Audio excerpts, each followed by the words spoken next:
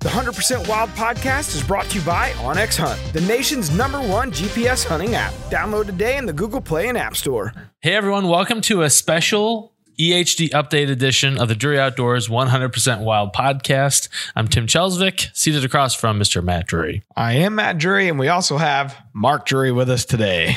Hi guys, what's happening? We're excited because it's one day closer to deer season, frankly. Yeah, one day closer. We're all anxious to pull cards and set stands if we haven't already, and we have a very important topic to cover today, and in fact some graphic footage to show too. Yeah, so we're diving right into it. It's this crazy video. Like, we're all hearing about some EHD outbreaks, definitely in the Midwest, like Iowa, northern Missouri. There in our areas that we hunt, we're hearing about it a lot, and we want to hear from you guys and see if there's more outbreaks going all across the country. But we have this crazy video, and you know some backstory on it, Tim. Give us some backstory as I hit play here. Yeah, our buddy Bill Cooper's son, Jason Cooper, was on the Merrimack River down by Cuba and was doing a camp out on the riverside, and a really nice buck, a velvet buck, walked into their campsite actually through a campfire, walked through a smoldering campfire, and then proceeded to, and they're only probably 15 yards from this buck. And where folks, I'm showing areas about, he was like 10 steps away from it. Yeah. So the buck is acting as though there's no one around. It's walking into the river. And it does get kind of graphic here, graphic nature. He just kind of walks out to his death here, frankly. He does. And I looked up EHD, to make sure that I state this correctly. And I'll just read what I found in a quick Google search. It's a viral disease and the most common whitetail disease. It's transmitted by biting midges, commonly called no-see-ums, and it happens every year. During the first few days, the infected deer might look and act normal or possibly show minor signs of illness. After the first week, symptoms become more apparent and can include depression, fever, swelling in the head, neck, and tongue or eyelids, difficulty breathing, loss of appetite, and the deer could lose its fear of man. Then it gets worse. Some deer develop ulcers on their tongue or have thick pad on the roof of their mouth begin to erode. To make matters worse, fluid can build up in their lungs, and then the lining of the rumen can scar. As the symptoms worsen, fever sets in and the deer seeks out water. That's why infected deer are usually found dead around water sources, which would explain what occurred there to Bill's son, Jason. It's heartbreaking. It's heartbreaking, and it's rough video to watch, but it's such a rare piece. We thought we'd share it here, within our Facebook page and here on the podcast, just so that people are aware of it. And what we'd like to know is, are you hearing about it in your area? Terry's finding dead deer on his farm, Tom Ware, Chris Duncan, we haven't found one yet, but all around us, we have found them. Glenn Salo, a buddy of mine in southern Warren County in Iowa, has found a bunch of them. Yeah. It can be pockety, so we'd like to find those pockets and like for everybody to kind of tell us, are you hearing about it? Are you seeing it, signs of it in your area? It's pretty graphic, like we said, but it's so unique. I mean, I don't know that you feel for the animal. You definitely do. And I don't know if anything like that's ever been quite captured before. Not to that degree. You see, obviously, has no fear of humans, the beginning of that clip.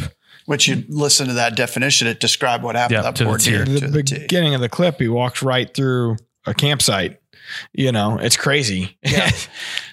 Yeah, So, it's shocking to see, and my guess is that a lot of this has to do with the record flooding we had this year and the receding of that water and all the mud and no doubt the midges being able to propagate in those puddles. Well, and think about how many times you're outside doing something, whether it's you're on your farm or you're in your backyard, and you're thinking, man, the mosquitoes are really bad this year, or whatever it might be. It all goes back to that really crazy spring we had, frankly. So many people always associate EHD with droughts. And I've noticed through the years, and Grant Woods told me this years ago, he said, the worst outbreaks are when you have a very wet spring and then it's followed by dry periods during the summer, because all of those puddles raise, and then as they recede, more mud, more midges, which is the vector that actually spreads the disease from deer to deer, and therefore you have much greater and worse outbreaks. Yeah. So we're in that type of year right now where we had an extremely wet spring, and then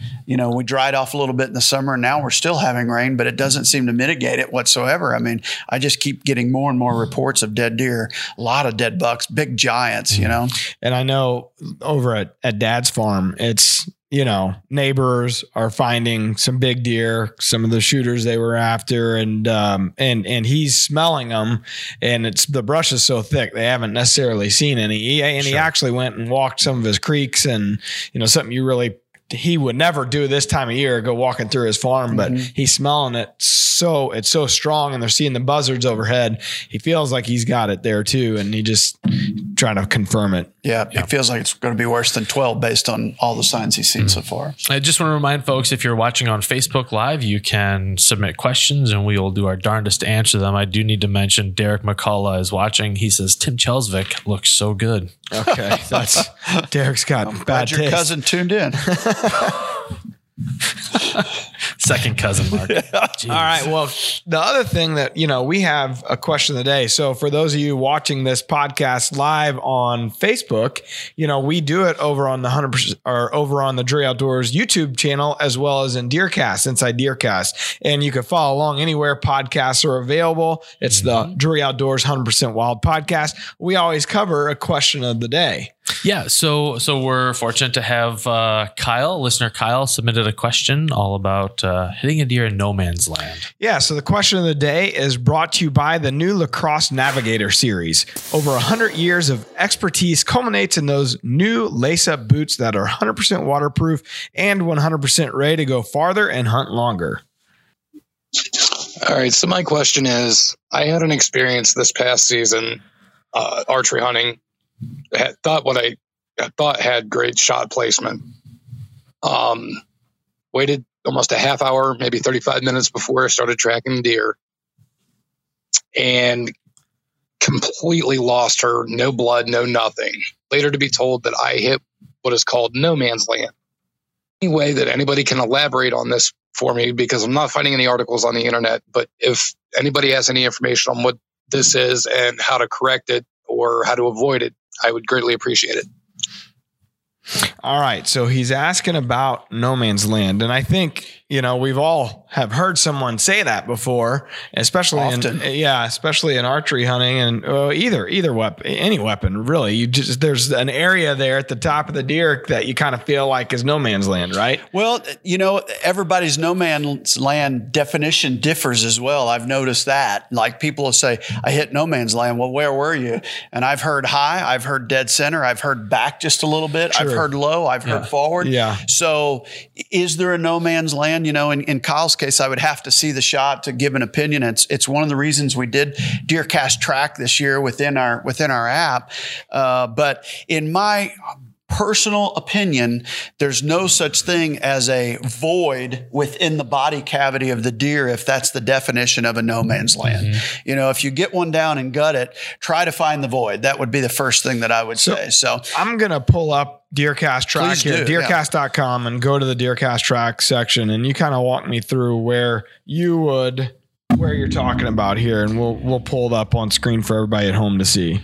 So this is DeerCast Track, and this is within our app, DeerCast. It's in the elite version, but if you'll go through to the vitals, Matt, where you peel the layer down on 2D. Okay. If you look through there and you just pass that cursor anywhere in there, find the hole. That's what I always say. Find the void. Is it possible that someone would hit high above the spine, not take the deer down, and therefore say, did I hit no man's land, or did they hit in the shoulder? You can track it. It wasn't following my finger there. Or if you hit in the shoulder and didn't get enough penetration, didn't get into the body cavity, is that no man's land? But if you go through somewhere in the cavity from front to back, there's not many voids. And I was talking to John Engelken about this same thing in terms of no man's land per se. And I think what happens, in my opinion, the difference between, say, the heart shot, the liver, and then the stomach, if you pass through that little 5-6 inch area there, you can have a deer die within seconds to one that takes 7 or 8 hours to one that takes 20 hours in about 5 or 6 inches within the deer. And I think sometimes guys in their excitement, and I'm not saying this was the case with Kyle's because I didn't see his hit, so I don't know where he hit. Did they misinterpret where they hit and perhaps track too soon and therefore jump a deer that didn't leave a good blood trail for whatever reason. Yeah. And therefore said, well, I must have hit no man's land, when in fact the deer might have, succumbed to the injury some 200 or 300 yards down the trail. And that's one of the reasons we did this, because tracking is often talked about, but it's never been taken in detail. So we went into our app, built 2D models, 3D models, and regardless of where you place your cursor within the app, it's going to backfill a load of videos from our library and show you hits from our past that take you into those regions. And then you'll get expert advice from John Engelken, Bobby Culbertson, myself, Terry, on how long to wait, what blood sign you might look, what body systems were affected, what your bow, what your arrow or bullet might have done. And it's really an incredible tool for the guy that's out there without help and needs some help. We take you through every step of the process, regardless of the hit, regardless of the distance or height. You can go into our 3D modeling, our 2D modeling, and find exactly what you might have hit in that area. I mean, DeerCast Track to me is revolutionary. It's probably the coolest thing we've ever done. We coupled it with our algorithm to help people leading up to the hunt, and then afterwards leading up to finding that animal. So that's a long answer to Kyle's question. I would have to see his hit to know exactly what he might have hit. But, I really don't believe there's a no man's land, in my opinion. I think if you're sliding an arrow or a bullet through the body cavity of a deer, you're going to affect some body system. It may take longer than other body systems, but I don't think that there is such a thing as, I slid right through and I'm not going to affect the animal in one way or the other. You just changed my mind. I'd always thought there was a no man's land, and specifically kind of just kind of between that spine. But as you look at between the spine and the rib cage, but there is no space there. It's full. Yeah. When you got one, pay attention to it. I mean, the space is there for a reason. It's there to house all the organs, right? So that's what fills that space. Yeah, you're right. There really is no space available inside. Think of yourself. Are there holes? Yeah. You're going to hit something. You're going to hit some affected area. Yeah. Do you guys want a few EHD updates from our Facebook Live crew? Love that, or any questions? I wouldn't love it, but yes, I do want to hear it. I don't want to hear it. Yeah. Yeah. Matt Hurd from Wayne County, Illinois says they've had no EHD cases that he's aware of. Steve Roberts says that he's found at least 4 since last Friday. Doesn't say where. Sorry, Steve. Chris Barton is over in Indiana. He said they're finding some, and Brian Himes says they're finding some in Lee County, Iowa. Man, it's everywhere. And it's important to note that the vector that spreads the disease, the midge, all right, this will not stop until we hit the first frost or two. So you have to kill that vector before the disease stops spreading. That's the only way it spreads. But to stop it, we're going to be dealing with this up through frost, which in southern Iowa, northern Missouri, mid to late October. So oftentimes, in my experience, September and October are the worst months to find them. That's what I've noticed. So was it 2011 or 2012 when you had that bad EHD outbreak? We had it in 12. We had it again in 13. And then we also had a die-off in 17 and 18, not to the degree that we had in 12 and 13, but we had a die-off. And here we are again this year in 19 experiencing it again. And it finally just really, the herd has finally bounced back. And so it's disheartening to see, it's going to devastate them again potentially here. So. It is. It's kind of sad. We've got some questions on what you can do to prevent EHD, but it's just... Boy, it's tough. We've tried water soluble pucks to kill the midge. We've sprayed around our ponds, and we had the worst die-off ever in 12. I mean, we tried as hard as we could to stop the midge, and we weren't overly successful with it. So, Analogics is the best recipe for that. I mean, they have everything you could possibly imagine within their supplement gold to reduce the side effects from EHD. There are different types of EHD. There's an acute and a chronic. Okay. One of them is going to kill them within weeks, a few days. Yeah. Another one, gives them symptoms and antibodies and stuff that affect them over the longer term. Well, they get other infections because of EHD, and those are the type things that Analogic Supplement Gold can actually help them ward off. But you have to give it to them in ample supply, and they have to have it within 45 days of contracting it. So you got to make sure it's legal within your area to be able to do so. Yeah. Did I hear right that it in cattle country it tends to be worse? Mm-hmm. Cattle spread it, exactly. They're a carrier of it, but they are seldom affected, but they do carry it. So those midges biting the cattle spread the disease quicker, even though they're not affected by it. So therefore, cattle country can oftentimes be the worst for EHD. Wow. Colin Welp is wanting to know, Mark, if you felt like EHD is a newer disease or if you've seen it over your hunting career. It's been around since I can remember.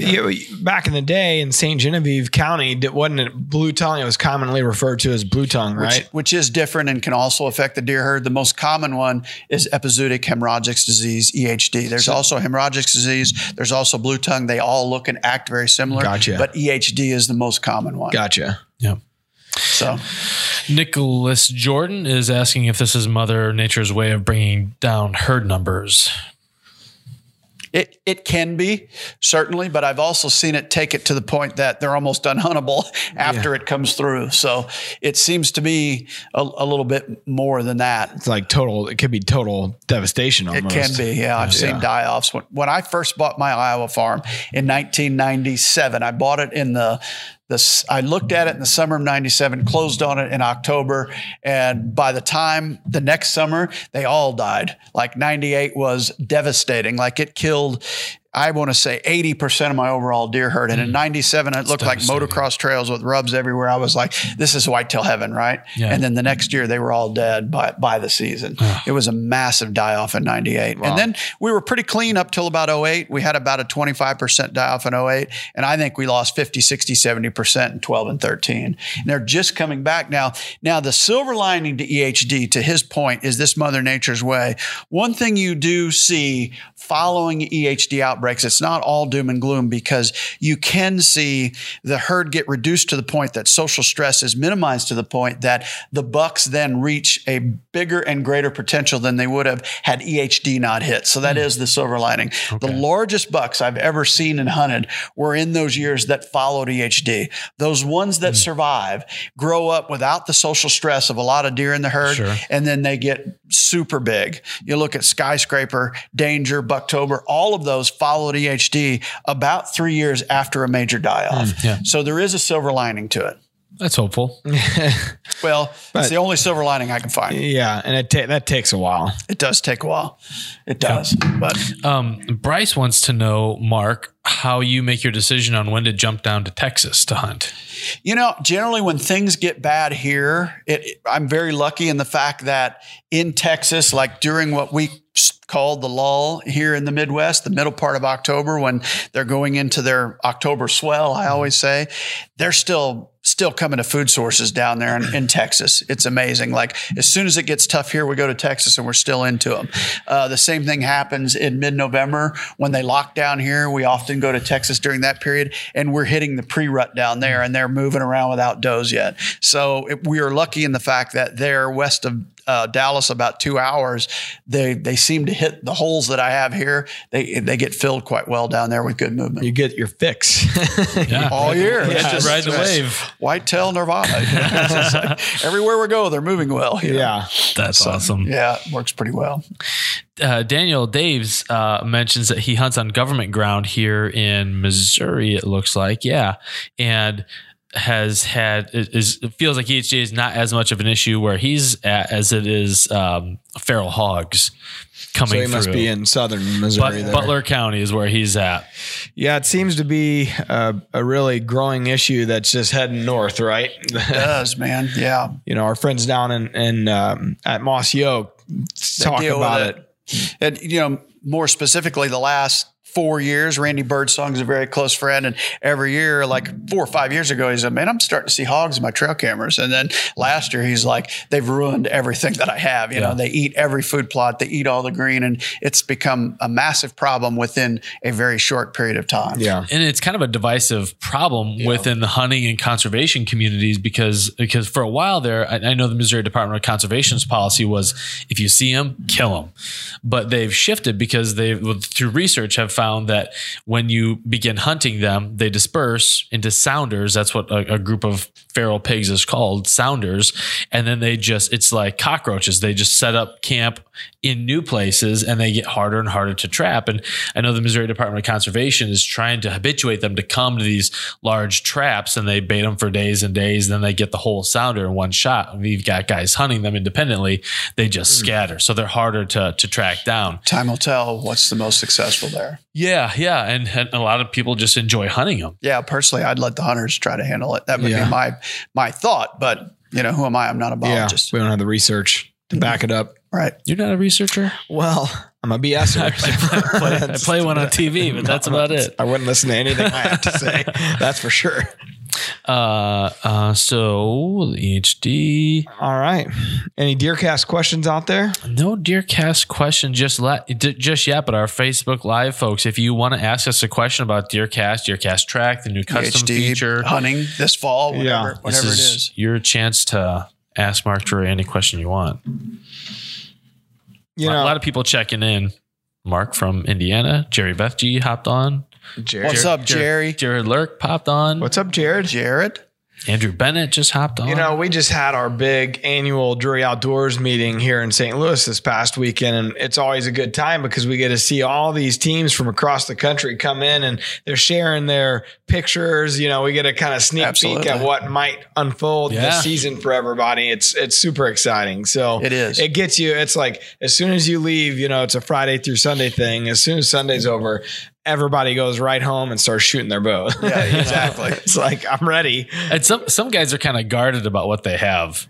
You know, they're like, I got a couple. One of the most interesting things that transpired over the weekend, I was talking to Caleb Byers, who hunts close to me. Yeah. And I mentioned a deer that I had pictures of on a new farm. And he goes, that sounds like I had a deer that I had pictures of in that same area like 4 years ago. He goes, it sounds just like him. So I sent him a trail picture of him today. And he goes, that's him. He goes, there's no telling how old that deer is. So I'm going to show him to everybody just to get an idea to see how old you think this deer is. It's pretty cool to see what he looks like. And Caleb said he looked just like that back in the day. Hopefully everybody can see it out there. But I want everybody to tell us how old you think this old warrior is. Caleb had him 3 or 4 years ago, said he looked just like this. And then here he is still in that area and still looks the same. You know, he looks like Roman candles looks like candles melting. We're calling him Candlestick because all of his tines look like they're melting down. That's crazy. Yeah, I don't know if you can see him or not. Yeah. Beautiful. He's a crazy looking deer. Okay. Yeah. Here he is. So everybody tell us how old you think that warrior is. Wow. Mark Drury is asking us to age this deer. Well, just out of curiosity, you know, is he 8, 9, 10, 11, 12? Matt Hurd says 7.5. It'll be interesting if we get a chance to shoot him. We're certainly going to, but it'll be interesting to see how old he is. Andrew Bennett says that the deer looks like Terry. Well, my Call first him old man. inclination was you said he's just how old is he? He's getting older and older. It's just like Terry. Yeah, How old is he? We don't know. George is saying 7.5. Janet's saying 9. Irvin says 9. Jay says 8. More 9s. There you go. Old. Yeah. Plenty old. Very old. I personally think if that's the case, if he was 7, that means he'd have been 3 when Caleb had him and he looked just like this. So I'm saying if he was 7 or 8 then, he's now 10, 11, 12, something like that would be my guess. If there's a way to see if he has an AARP card, that would be the way to. Exactly. I'm betting he doesn't have any teeth. He probably doesn't. Probably not. Yeah. So what's your first hunt of the year? Guys, where are you starting out here in Missouri? Well, Tim's glutton for punishment, no matter what temperature it is. I will be out in the stand on September 15th. Yeah. And it kind of depends All on day? Probably not all day. It is a Sunday though. It is a Sunday, yeah. So church in the morning, and then get everything ready, and then priorities. Very good. Good man. I like it. That's right. So I don't know. I still got my cameras out. I haven't gone to pull them yet, so I don't really know what's walking around. And I got to Matt, do you that. got any big bucks in that computer you can bring up on screen? None that I want to show. I showed one of mine. Okay. I got a wacky deer I could probably find too. But Everybody's scared to death to show their shooters in case a neighbor's watching. yeah, I have a handful of good deer this year. So it's an interesting season for me, or leading into the season. It's interesting because we had all that flood water that we talked about. Yep. And I hunt near the Mississippi River, and I have a farm on the Mississippi, basically. You hunt around the Mississippi. Yeah, I hunt River. around it. That's right. And then I have a piece that I lease that is the hill ground, like first good hill ground, that's west of the Mississippi. And last year had a tough year there, and that's why I hunted up at Dad's so much. And this year, conversely, it's loaded with deer and a couple really, really good ones, and a few that actually had showed up last year. So they're somewhat homeboys. But I'm excited for it. And the river farm, the one that's on the river, it was a barren wasteland. There's no food in the river bottoms. The farmers kind of really all got shell shocked down there. And so there's not a lot of food down there. So a lot of deer are living up in the hills, and we do have a decent amount of food up there. So I'm excited. The full moon, I think, is on the 14th of September. We open on the 15th. So we're a couple days, maybe a couple days shy of where I'd like to be. Yeah. But if we actually have a cool front go through, you better believe 15th, 16th, maybe 17th could still be good in those, those afternoon hunts. So that's kind of what I'm looking for. I'll be looking at that 10-day Show us all your forecast. shooters. I'm not going to show you all of them, but I've I'll seen show them. you. They're nice. I'll show you one or two. I'll show you this. You showed me your wacky rack. I'll show you mine. All right, let's see. So, and he's a stud. I mean, I wouldn't have any.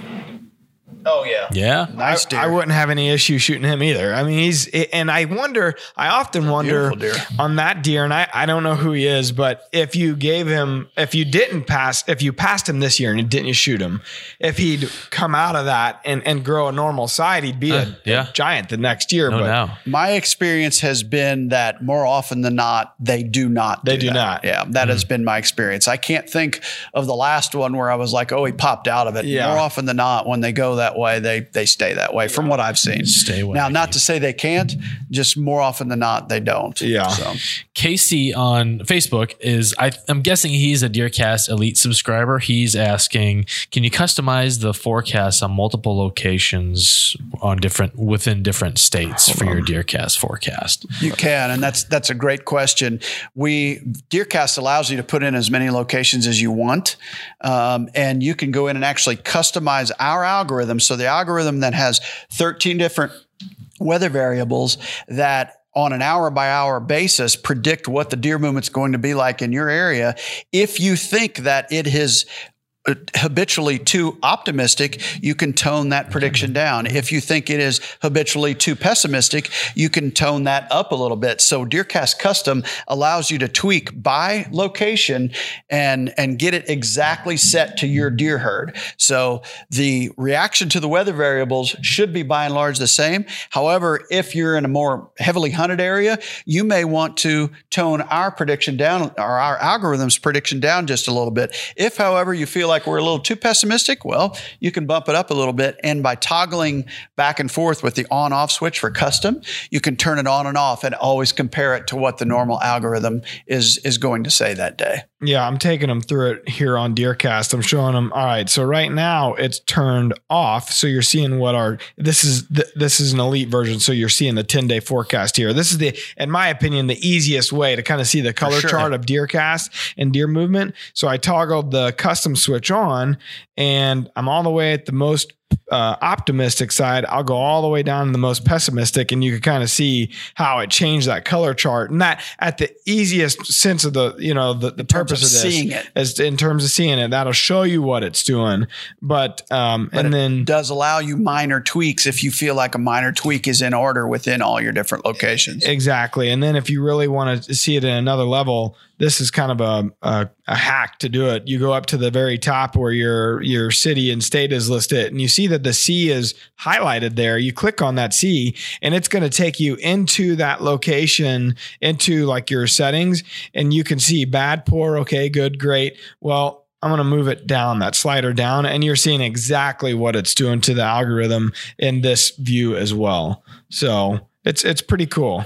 Pretty neat setup. It's pretty awesome. And we did that to accommodate some users last year who said, you know what? It's just consistently a little too optimistic. I feel like my great days are really goods, and vice versa. We've had some people say, it's probably not optimistic enough. We're like, okay, here's our algorithm. You tune it to your farm. So it took us a long time to get it tweaked out, but it's a pretty cool option within the Elite version this year. James McDonald is wondering if we have plans to add trail cam pictures by location within DeerCast at any point. It's certainly something we have thrown around a great deal here within the studio. And I would say at some point you'll probably see that, but we don't have, I think, the program tweaked to the point that we're comfortable enough to put it out there just yet. Certainly. The sky's the limit in terms of what you can do in technology. The sky's the limit. And our developers will be the first to tell you that. Yep. But as far as what makes sense and what we can bring to the table that may be unique to our user and our app and DeerCast.com, I think we're trying to first make sure that we're presenting the absolute best thing that we can and provide a unique service to people. And we believe we have that here with DeerCast, the algorithm, and then certainly with custom and DeerCast track and everything else that's inside the app. Absolutely. And there's also a line of feature fatigue. We don't want to have so much in there that, because we all have apps that we use maybe a certain percentage of and we don't touch the other features. So we want to make sure everything is effective and no doubt for folks. And so that people know, there's 3 versions to DeerCast this year. There's a free version. If you were on our trial a membership last year, you can continue down that free path. It gives you 1 day's DeerCast, a couple days of weather forecast. Then there's the pro version, which is $9.99 a year. That gives you a 5-day DeerCast, gives you the full Drury Outdoors DVD library, also gives you all the DeerCast nows, gives you the weather and DeerCast in a much more granular hour-by-hour look. And then there's DeerCast Elite, which offers DeerCast track, DeerCast custom, a 10-day DeerCast, and of course you can look at it in an hour-by-hour fashion. Of course, the DeerCast nows, the library, all of that stuff. So we've been working real hard to tweak the algorithm to get everything out there that everybody wanted last year, and we feel like we've done that this year. Yeah, and realistically, like even in the free version, all those, there's 400 something articles. We have like 12, a staff of 12 outdoor writers that help us out there, and it's some really good content. And it's like having another, I don't know, deer and deer hunting or something right there at your fingertips. Not to mention our fan share. Yeah. That's different this year. Like last year we had over 18,000 submissions to DeerCast of posts, and we might have shared 10% of those, maybe. Yeah, maybe. It was usually about one a day. But this year we're opening up the news feed to the fan shares, and we're vetting them, of course, but it's going to be a very, very robust viewing from all of our different fans of all the different posts. You want to see some big bucks?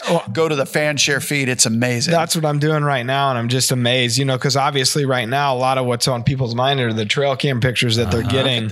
And it's just giant after giant. It's sick. It is. It's pretty crazy. If you want to see your neighbor's bucks, go to the fan share. Well, even like something like this, look at this deer. It's got some sort of weird goiter there in the bottom, the bottom of his chin. Yeah. It's weird. So it's, you know what I'm saying? There's all kinds of big creative bucks and strange deer maladies. There you go. You'll find a little bit of everything. Yeah. That deer needs cosmetic surgery for sure. Yeah. He does. But then as season progresses, it's another way of kind of taking the temperature across the deer hunting community. Where are people killing? What size of deer are falling? And these things, it's pretty awesome. These things go up pretty much the same day they're posted. I know last year people were asking, hey, I posted this up and I don't see it, but chances are really good if you post something in DeerCast, everyone else is going to get to see it over the fan share. And who knows, you might see a buck that you have on your farm that's on somebody else's. Right. That you just never know. Dial in on that guy. Bryce is asking a question about further explanation. We're talking about DeerCast features and what it calculates to create the DeerCast. He's asking about barometric pressure and what is high and what is low and what do you look for when you go to hunt? Bryce, that's a great question, and it varies per phase. We broke down DeerCast into 13 different phases that you'll see on our show 13, and high pressure is relative to the season. In other words, in the later part of the season, if you look at December, I don't view pressure being very high until it gets over 30.15 or 30.2. However, in the early part of the season, if it's 29.95 or above, I'm really excited about it. So the algorithm takes into consideration what time of the year you are and what phase you're in, and then actually spits out that 1/13 of the equation, puts it into the algorithm and spits out the DeerCast for that day. So it's relative to the season, but the algorithm takes care of all that for you. So here in DeerCast, I'll show you in the daily summary, we give you an idea of kind of what the high point, I think, is the snapshot for the day. But if you dig into the hourly details, you look at that chart over in the DeerCast section in the hourly, the 1 day, for instance, and there you see the barometer, it's reading 29.92, and it's the green line there on the scale. So as you slide, you see it's 29.89. It's changing with me. It's all the way up to 30 even here. So at, just little past 12 a.m. on Wednesday. So that's the number. As far as the chart itself, that's what you're looking for and what we're following. But a lot of times you will notice that as it rises or falls, so will our prediction in a lot of ways. Well, it's not the only factor, but it's 1/13 of the factor. And sometimes it does that, and sometimes it doesn't. It depends on which phase you're in and how much Terry and I, when we built the algorithm, felt like it would affect it within that phase. So, if you're following along here, you see it continues to climb. It's up, towards 30.16 here by Saturday morning. So it's on a pattern here where it's climbing. Right. We had a question about the giveaway farm. And that's very good. That's something that we talk about every now and again, but we got a lot going on. We probably should talk a little more about that. It's funny because Terry was texting Mark and I pictures just yesterday or this morning or something. I think it was yesterday evening. And the food plots are popping up. They planted it about 10, 11 days ago, and all that biologics popping out. Chad Kilmer went over there with an RTP groundbreaker, a little 6-foot model and a 50 horsepower tractor, went in there, disked it up with the front end of the groundbreaker, and then lowered it down, evened it out, put the seed down, cultipacked it all in one pass. And I mean, they look amazing. So I'm anxious to see what kind of pictures we get off of the 60 this fall. But to your question, go ahead, Matt. Yeah, we're getting ready to update inside the app there. You can go to the farm giveaway tab and you'll see some updates through the season that we've put in there, trail cam pictures and all that. Well, we haven't had an update in maybe a month or two, and we're getting ready to produce a couple of videos here probably in the month of September. We stocked the ponds. Was one. We did we had a timber guy come in and assess the timber. So that's another piece that we'll be working on. And then I'm sure we'll be talking about the food plots and doing a piece on that as well. So anytime you want to see what's going on with the farm itself, you could head over to the farm giveaway tab and on deercast.com or inside the app. It's all there. And what we're doing, this is our 30th anniversary. So if you haven't already put your name in to win the farm, we're giving away 60 acres in Putnam County, Missouri. Food plots are in, stands are hung, gates are ready. We just need to hand somebody the keys, but you can go to DeerCast, go down to the lower right, press farm giveaway, and put your name in the hat there or put it in online at DreAoutdoors.com. It's as easy as inside DeerCast.com. You click that tab and there's a link and it's a name and an email address, and that's all we need.